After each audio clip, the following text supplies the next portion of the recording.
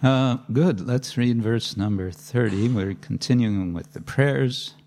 So it's interesting that these are prayers of the demigods and the demons, right? So for once, the demons and the demigods are in agreement about something. Okay, verse number 30. I'll just read the translation. O Lord Shiva, your shadow is seen in irreligion, which brings about varieties of irreligious creations. The three modes of nature, goodness, passion, and ignorance, are your three eyes. So Shiva has three eyes. All the Vedic literatures, which are full of verses, are emanations from you, because their compilers wrote the various scriptures after receiving your glance. Some rather esoteric descriptions of Lord Shiva. Okay, let's chant verse number 31 together. Nate giritra kila lokapala. Nate giritra kila lokapala. Virincha vaikunta surendra gamyam. Virincha vaikunta surendra gamyam. Jyoti param yatra rajastamascha. Jyoti param yatra rajastamascha. Sattvang nayat brahma nirastabedam. Sattvang nayat brahma nirastabedam.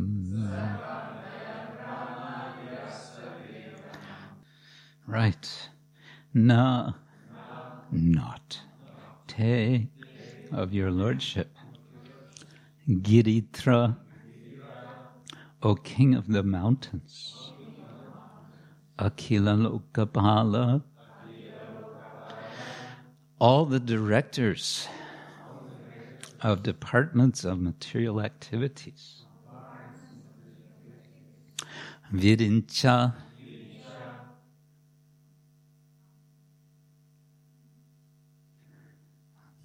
Lord Brahma, yes, Vaikunta,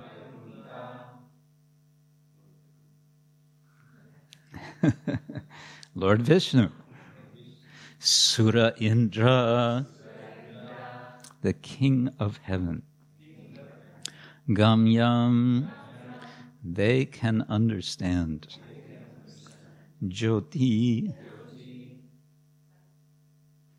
light, what else?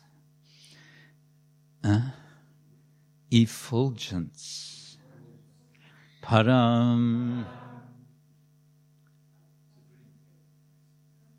transcendental. Yatra, wherein. Raja, the mode of passion. Tamacha, and the mode of ignorance. Sattvam, yes. Na, Yat Brahma, which is impersonal Brahman. Nirastavedam, without distinction between demigods and human beings. Translation and purport by His Divine Grace A.C. Bhaktivedanta Swami Srila Prabhupada Ki Jai. Translation, O Lord Girisha, since the impersonal Brahman effulgence is transcendental to the material modes of goodness, passion, and ignorance, the various directors of this material world certainly cannot appreciate it or even know where it is. What is it that they cannot appreciate or know?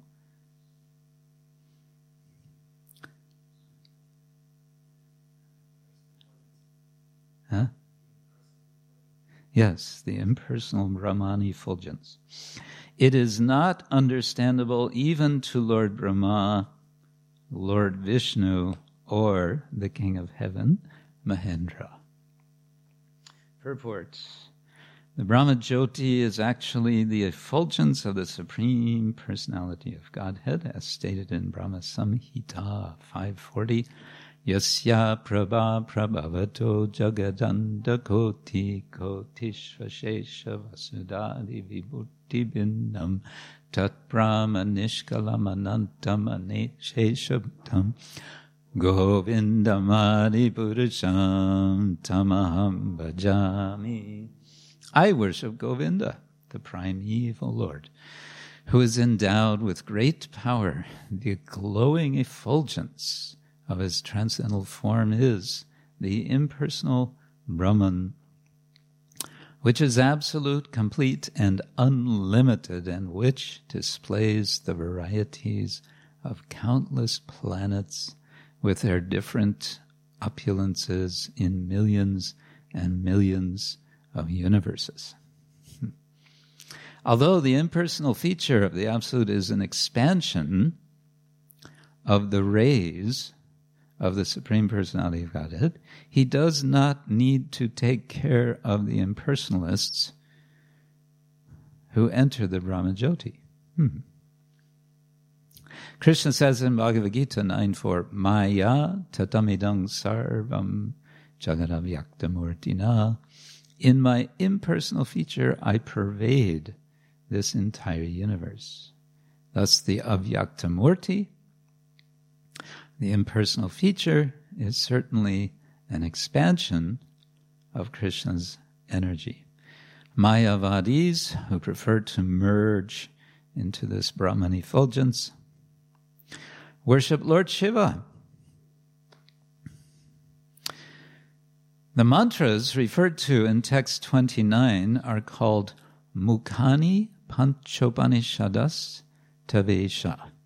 Mayavadis take all these mantras seriously in worshipping Lord Shiva, which implies that Vaishnavas don't take these mantras seriously. But then, what does Prabhupada do? He proceeds to give us the first few words of not 5, but 38 mantras. Interesting. These mantras are as follows. 1. Tat Purushaya Vidmahe Shantyai. 2. Mahadevaya Dimahi Vidyayai. 3. Tanno Rudra Pratishtayai. 4. Prachodayat Dhrityai. 5. Agorebhyastama. And now comes 3 dots. So continuing. And then, should I read all of these? Goes on and on and on and on and on. Okay, I'm going to jump to the last 3. 36. Brahmadipatir, Brahmanodipatir, Brahman Brahmeshtada. And then 37. Shivo me astu marichyai. And 38, Sada Shiva Jvalinyai. Hare Krishna. The purport continues. The impersonal Brahman is unknown even to the other directors of the material creation, including Lord Brahma, Lord Indra, and even Lord Vishnu. This does not mean, however, that Lord Vishnu is not omniscient. Lord Vishnu is omniscient, but he does not need to understand what is going on in his all-pervading expansion.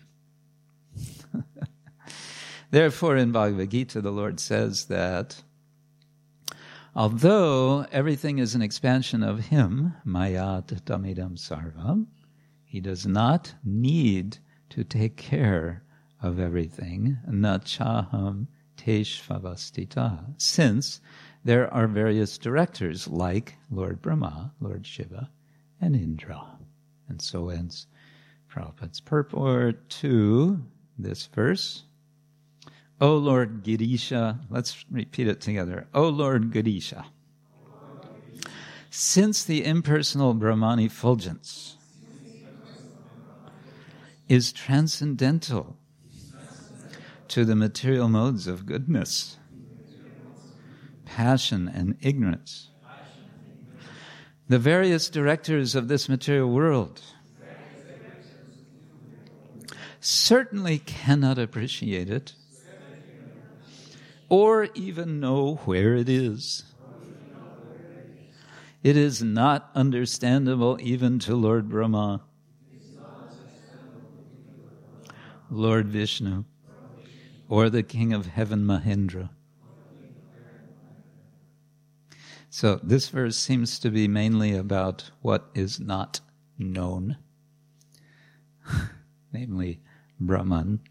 And at the end of the purport, in effect, Prabhupada says, even Lord Vishnu is not conscious of it, not because he's not omniscient, but he doesn't need to know. He doesn't care. It's not important to him. But it's very important to who?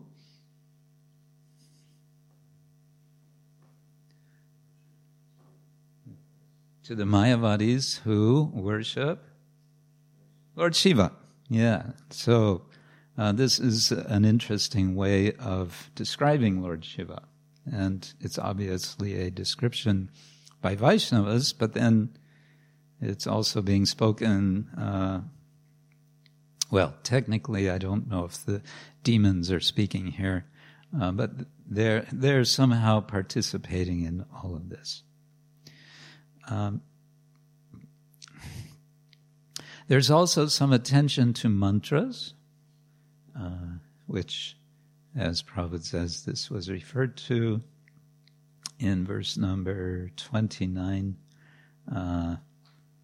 which was discussed later, but we can read, was discussed yesterday, but we can read again. O Lord, the 5 important Vedic mantras are represented by your 5 faces, from which the 38 most celebrated Vedic mantras have been generated. Your lordship, being celebrated as Lord Shiva, is self-illuminated. You are directly situated as the supreme truth known as Paramatma. Okay, so Lord Shiva is identified with mantras. And mantras are one way to understand the whole culture of mantra chanting is it's a kind of, we might call it Vedic technology. And Prabhupada in his translation emphasizes these are Vedic mantras, and it would be interesting to research just where these are and what are the complete mantras and so on. So much could be done. But what comes to my mind about these mantras and the relation to Shiva is that there are kind of 2 categories of mantras. There's Vedic mantras and there's tantric mantras. And this is mentioned by Krishna in 11th canto.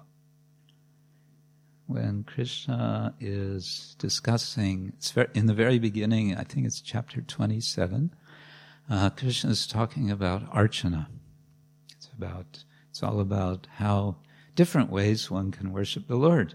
And in the very beginning, he says you can worship in a Vedic way, or you can worship in a tantric way, or you can worship in a mixed way, Mishra.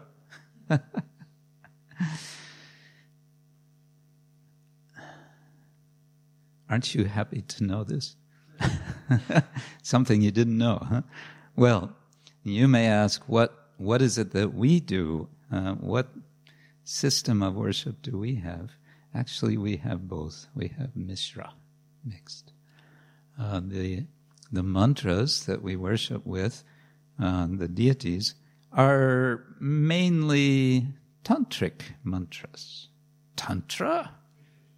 Oh, no. What? Yeah, that'll keep everyone awake. Well, it's Tantra, but it's not what you might think is Tantra. It's Sattvika Tantra.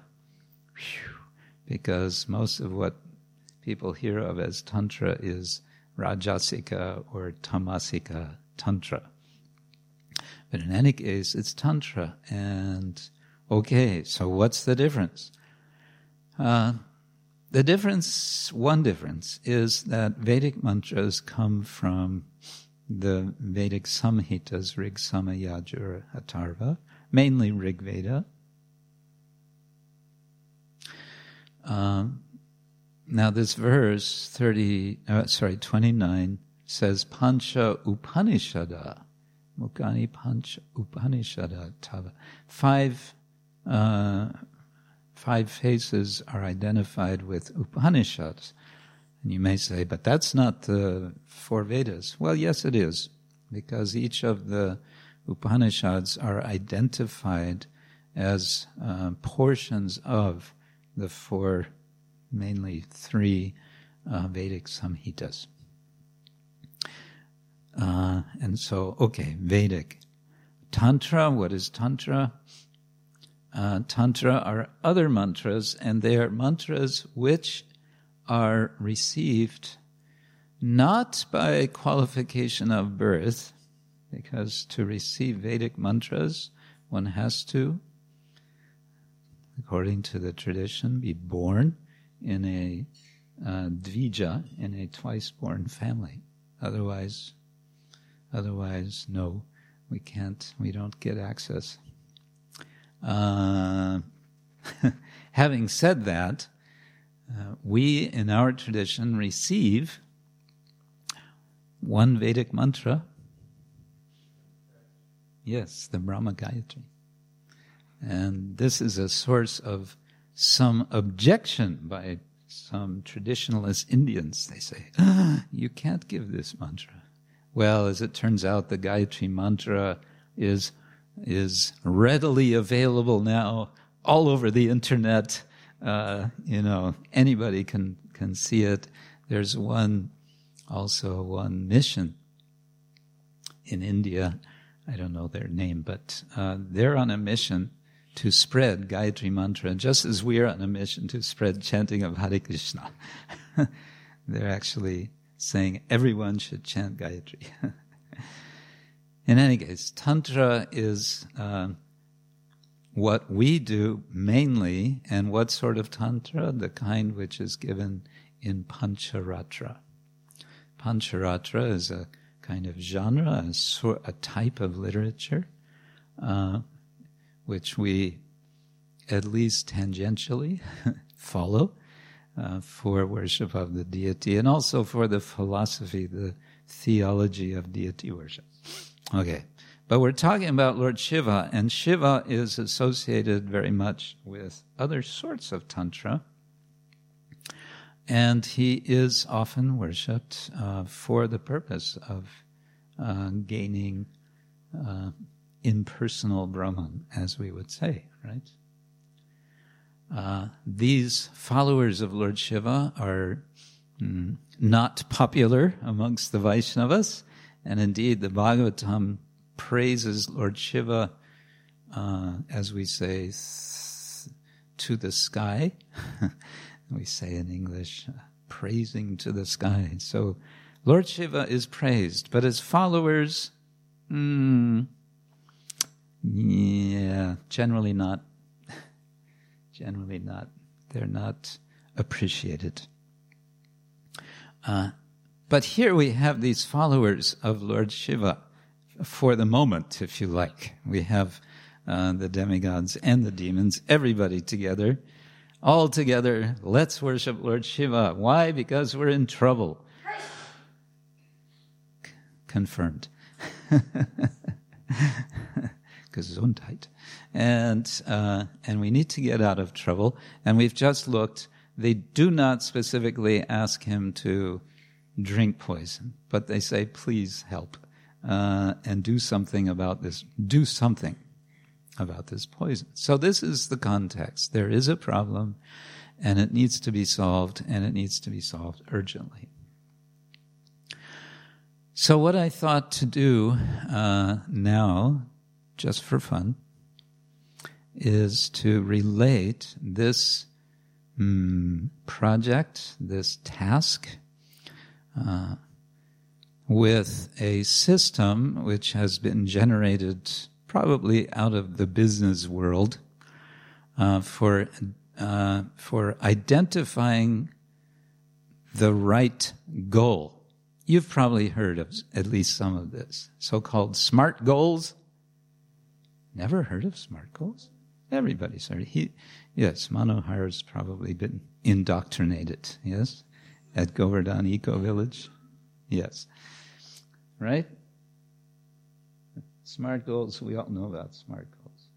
Something. Okay, SMART goals are goals which are specific, measurable, attainable, realistic, and time-phased. So SMART. Well, it goes, there's several more aspects of it, but we can start with these. So let's think about this goal of the demigods and the demons with regard to the poison and with regard to Shiva, Lord Shiva. This is easy. Is it specific? Very specific. Right. They're not going to Lord Shiva and saying, oh, we have a problem. What's your problem? Well, we don't really know what is our problem. No, they know what is their problem.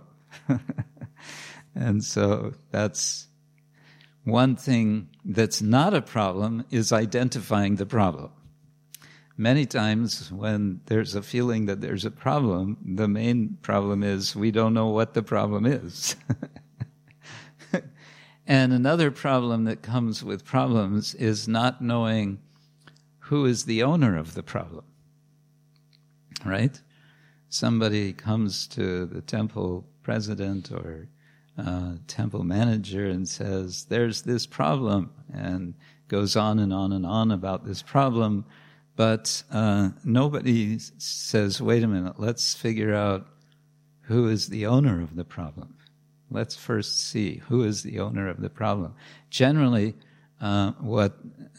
sometimes, not generally, but it can happen, that we go to a manager with a problem, and our main motivation is to unload the problem on the manager, when, in fact, it may not be their problem, it may be our problem.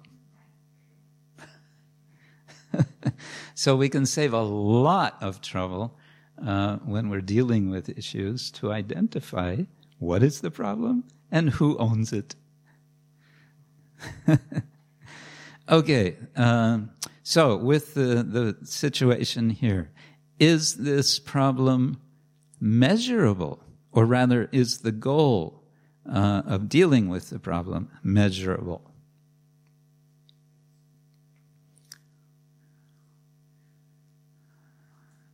Yeah, we can say it's measurable, because we'll know that when it's removed, it's gone. Complete. You could say there's one poison, and what we want is zero poison. Yeah. The whole environmental movement has a problem because they don't know how much pollution is too much pollution, and they don't know how much is going to be okay. And, there's many problems about the measurability of it all. It's controversial. Okay, third point. Is the goal attainable? Apparently. Huh? They have faith that Lord Shiva is going to be able to attain this goal. Yes. And of course, as we know, it will be attainable. It'll be attainable in, we might say, a surprising way, right? Because beforehand we don't know that that the solution is going to be that Lord Shiva glug glug glug drinks the poison. Yeah, slurping, achamana. Yes, huh? Zip, slip, sipping. Yes, sipping. Yes, sipping poison. We don't know that. So it's attainable, but we don't know how it's going to be attainable until Lord Shiva actually does it. Then, is the goal realistic?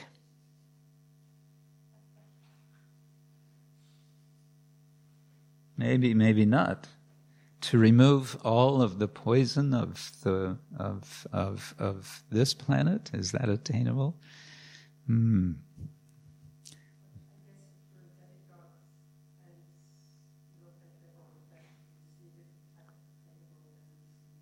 Oh, okay.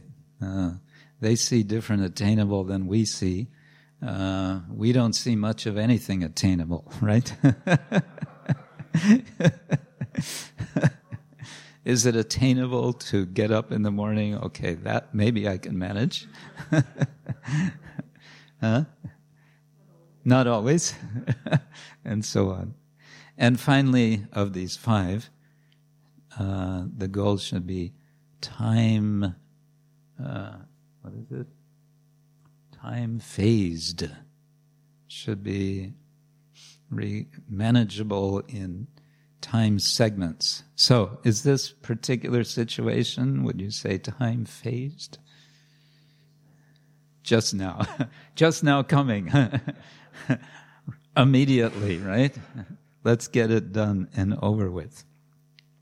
Okay, those are, so that's an interesting way of thinking about a particular situation in the Bhagavatam, and then we can sort of reapply that, possibly, or possibly not, to our own situations. There are 9 further qualifications of a good goal, which we could discuss. I don't know. Do we want to discuss these, or do we want to stop there and just consider what we have so far? Huh? Yeah? We'll see. We'll see how far we get. Okay. The next 4 make up the, what is it called? Anagram, not anagram, of pure, P-U-R-E. So first is positively stated. Would you say that the demigods and demons are making a positively stated goal? Very positive. Do something. Do something about this poison, please. Even though the thing which they want him to do is to, in a sense, do something negative, get rid of something. Is this goal understood? Oh yeah, very much, no problem. But notice, this can be a problem, this can be part of a problem when we are dealing with life, right? We may have clarified what is the problem, we may have clarified who owns the problem, but we may not have and we may come up with a solution, but we may not really understand that solution. Or maybe some understand and some don't understand. What's worse is if everyone thinks they understand, but nobody understands. Then there can be a problem. Is this goal of removing the poison relevant? Huh? Yeah, it's very relevant. Huh? Couldn't be more relevant, right? Yes, urgent. Okay, so positively stated, understood, relevant, and finally, of this group, ethical. Ethical.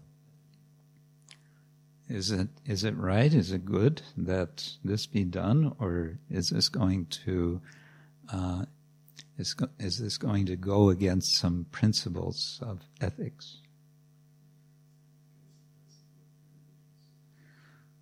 Will it go against the principle of pure devotional service? Oh, big problem here.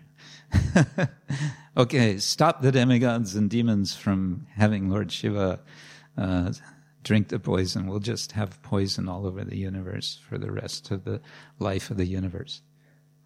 And do pure devotional service, swimming in this poison. No?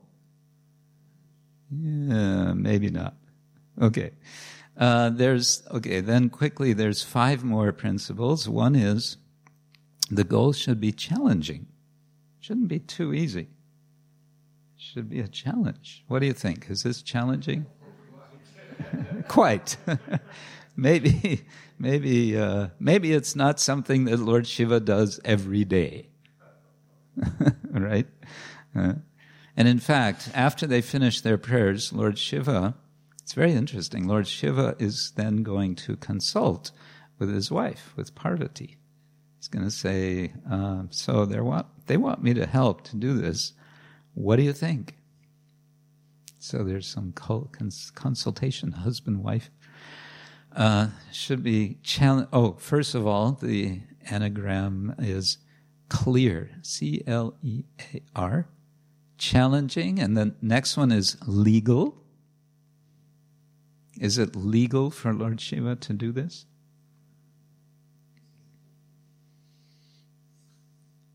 Yeah, must be, huh? I mean, even Lord Vishnu is agreeing to it, right? Yeah?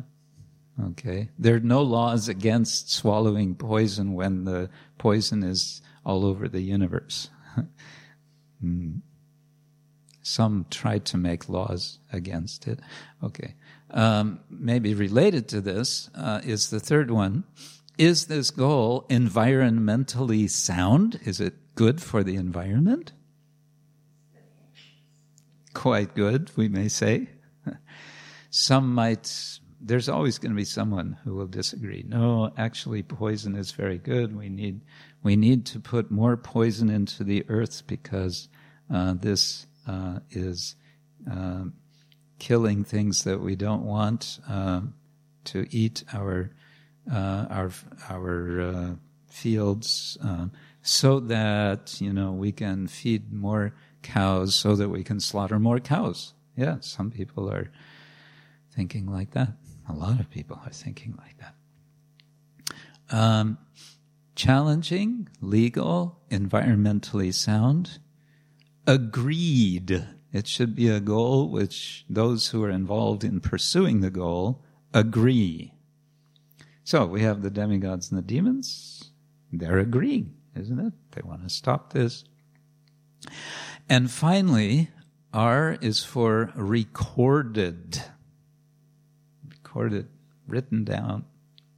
Huh? Yeah, the Bhagavatam has recorded it for us. Was it recorded at the time that Lord Shiva was deciding to do something about it? The Akash. He's been reading too much New Age stuff. Okay. Well, another way you could say it's recorded is that Lord Shiva speaks to Parvati about it. So he's recording to her by relating it to her. That's a little bit of a stretch, but yeah, it's a kind of recording, you can say. Okay, so these are goals or aspects or ways of judging a goal, and I think it's a nice way of thinking about this pastime So we find in the Srimad Bhagavatam some nice directions for management, organization, business. The business of swallowing poison. Lord Shiva, of course, is known as Nilakanta because he consumes and it just stays in his throat. And he's kind of celebrated amongst many sadhus who worship Lord Shiva for this. And in fact, they take this as an example for themselves to do things like smoking ganja. They say, we can do this because we follow Shiva, and Lord Shiva takes intoxicant. We also take intoxicant. Make sense? No? Why not? Huh? Oh, we are not Lord Shiva. Well, they're thinking maybe that they're sort of also Lord Shiva. So, yeah, they're becoming Lord Shiva. Okay, I might discuss other things, but I think we can stop there unless there's some further thought, questions. Yes? I made a little search even during the class, and I found a verse which says the following. Okay. My dear gentle wife Bhavani, when one performs benevolent activities for others, the Supreme Personality of Godhead Hari is very pleased. And when the Lord is pleased, I am also pleased along with all living creatures. Therefore, let me drink this poison for all the living entities may thus become happy because of me. Mm-hmm. There is a series of verses where he, as you mentioned, discusses the whole problem with her, but that's the point where he introduces his own desire to there was no question prior to this from anybody to explicit question to do it. They rather spend much time glorifying him, which is a very interesting approach. Generally, if I refer a little bit to situation in management, people knock on the door and basically dump it on your lap, the problem. Yeah. But here is a somewhat different approach. First, a lot of glorification, and problem is only indicated. And by the way, we have one small problem. Yeah. Yeah, of course, when the glorification is going on, you know there's going to be something at the end. What do you want? Okay, enough glorification. What do you want? Yeah, make it short. Yeah. But also, he is then stating the solution, right? He's himself coming up with the solution, and he's proposing it to Bhavani, to Parvati. Now, if you were Parvati, how would you react to this? What? You're gonna drink poison?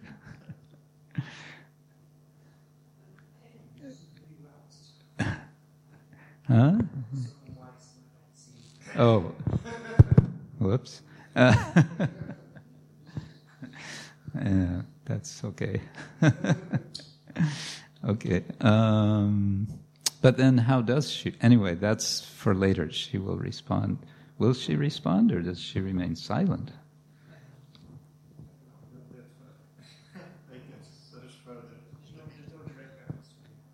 No, she doesn't explicitly.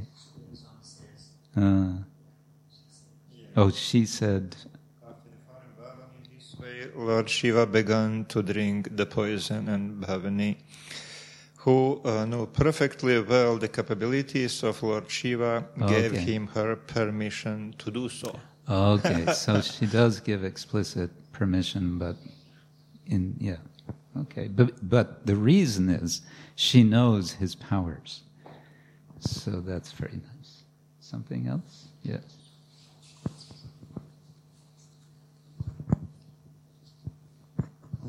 Maharaj, we were in the beginning also we were talking about Mayavadis worshipping Lord Shiva, and my question is why? if you kind of feel that, you're a god, then why worship a mere demigod? It kind of seems illogical to me. Yeah. You'll have to ask them. Why? But they're seeing Shiva as an instrument for their purpose, and Shiva is seen as the topmost of the divinities. And of course, it's very difficult to generalize because there's so many different sorts of understandings about this. There's a system, a very sophisticated theological, philosophical system called Kashmir Shaivism, which itself has different branches, and it's quite heavily tantric in nature. But they have their whole scheme of cosmology, in which essentially Shiva is at the top, but then the goal is that one becomes in effect Shiva. But in order to do that, there may be some worship of Shiva. So instrumentally, that's a little bit I understand of it. I guess that the fact that I find it not logical is probably because it isn't. It's kind of worship in a mode of ignorance, so it is not logical. Well, it's logical if you think in terms of instrumentality. I think it's logical. Of course, Bhaktisiddhanta Thakur spoke of this as Putana Bhakti. Sort of this style of Putanas approaching the Lord, apparently with devotion and apparently offering something. What is she offering? Poison, and Krishna accepts that poison, and of course takes her life in the process. But her purpose is to kill Krishna, and so we might say this is the logic. We can say it's a perverted logic, but it's a logic nonetheless, if we look at it that way. Yeah. Yes, Jita. Wait. We should have microphones that you just pull down from the ceiling. You can have a few of them. Yes. I'm very ignorant in this kind of way to understand this poison we have in our life now is the same like that Shiva do in that level. I can compare this like the same or Jesus do, and most of the time we say we go to the church and we ask the priest forgiveness for the sinner, but next week we again sin. Yes, that's mean we didn't understand really this poison. How it at its work on us. How to remove it permanently. Yeah. Because we're talking about this poison, but we didn't see it all the time with us. We didn't understand how to make it. We didn't have pedagogy for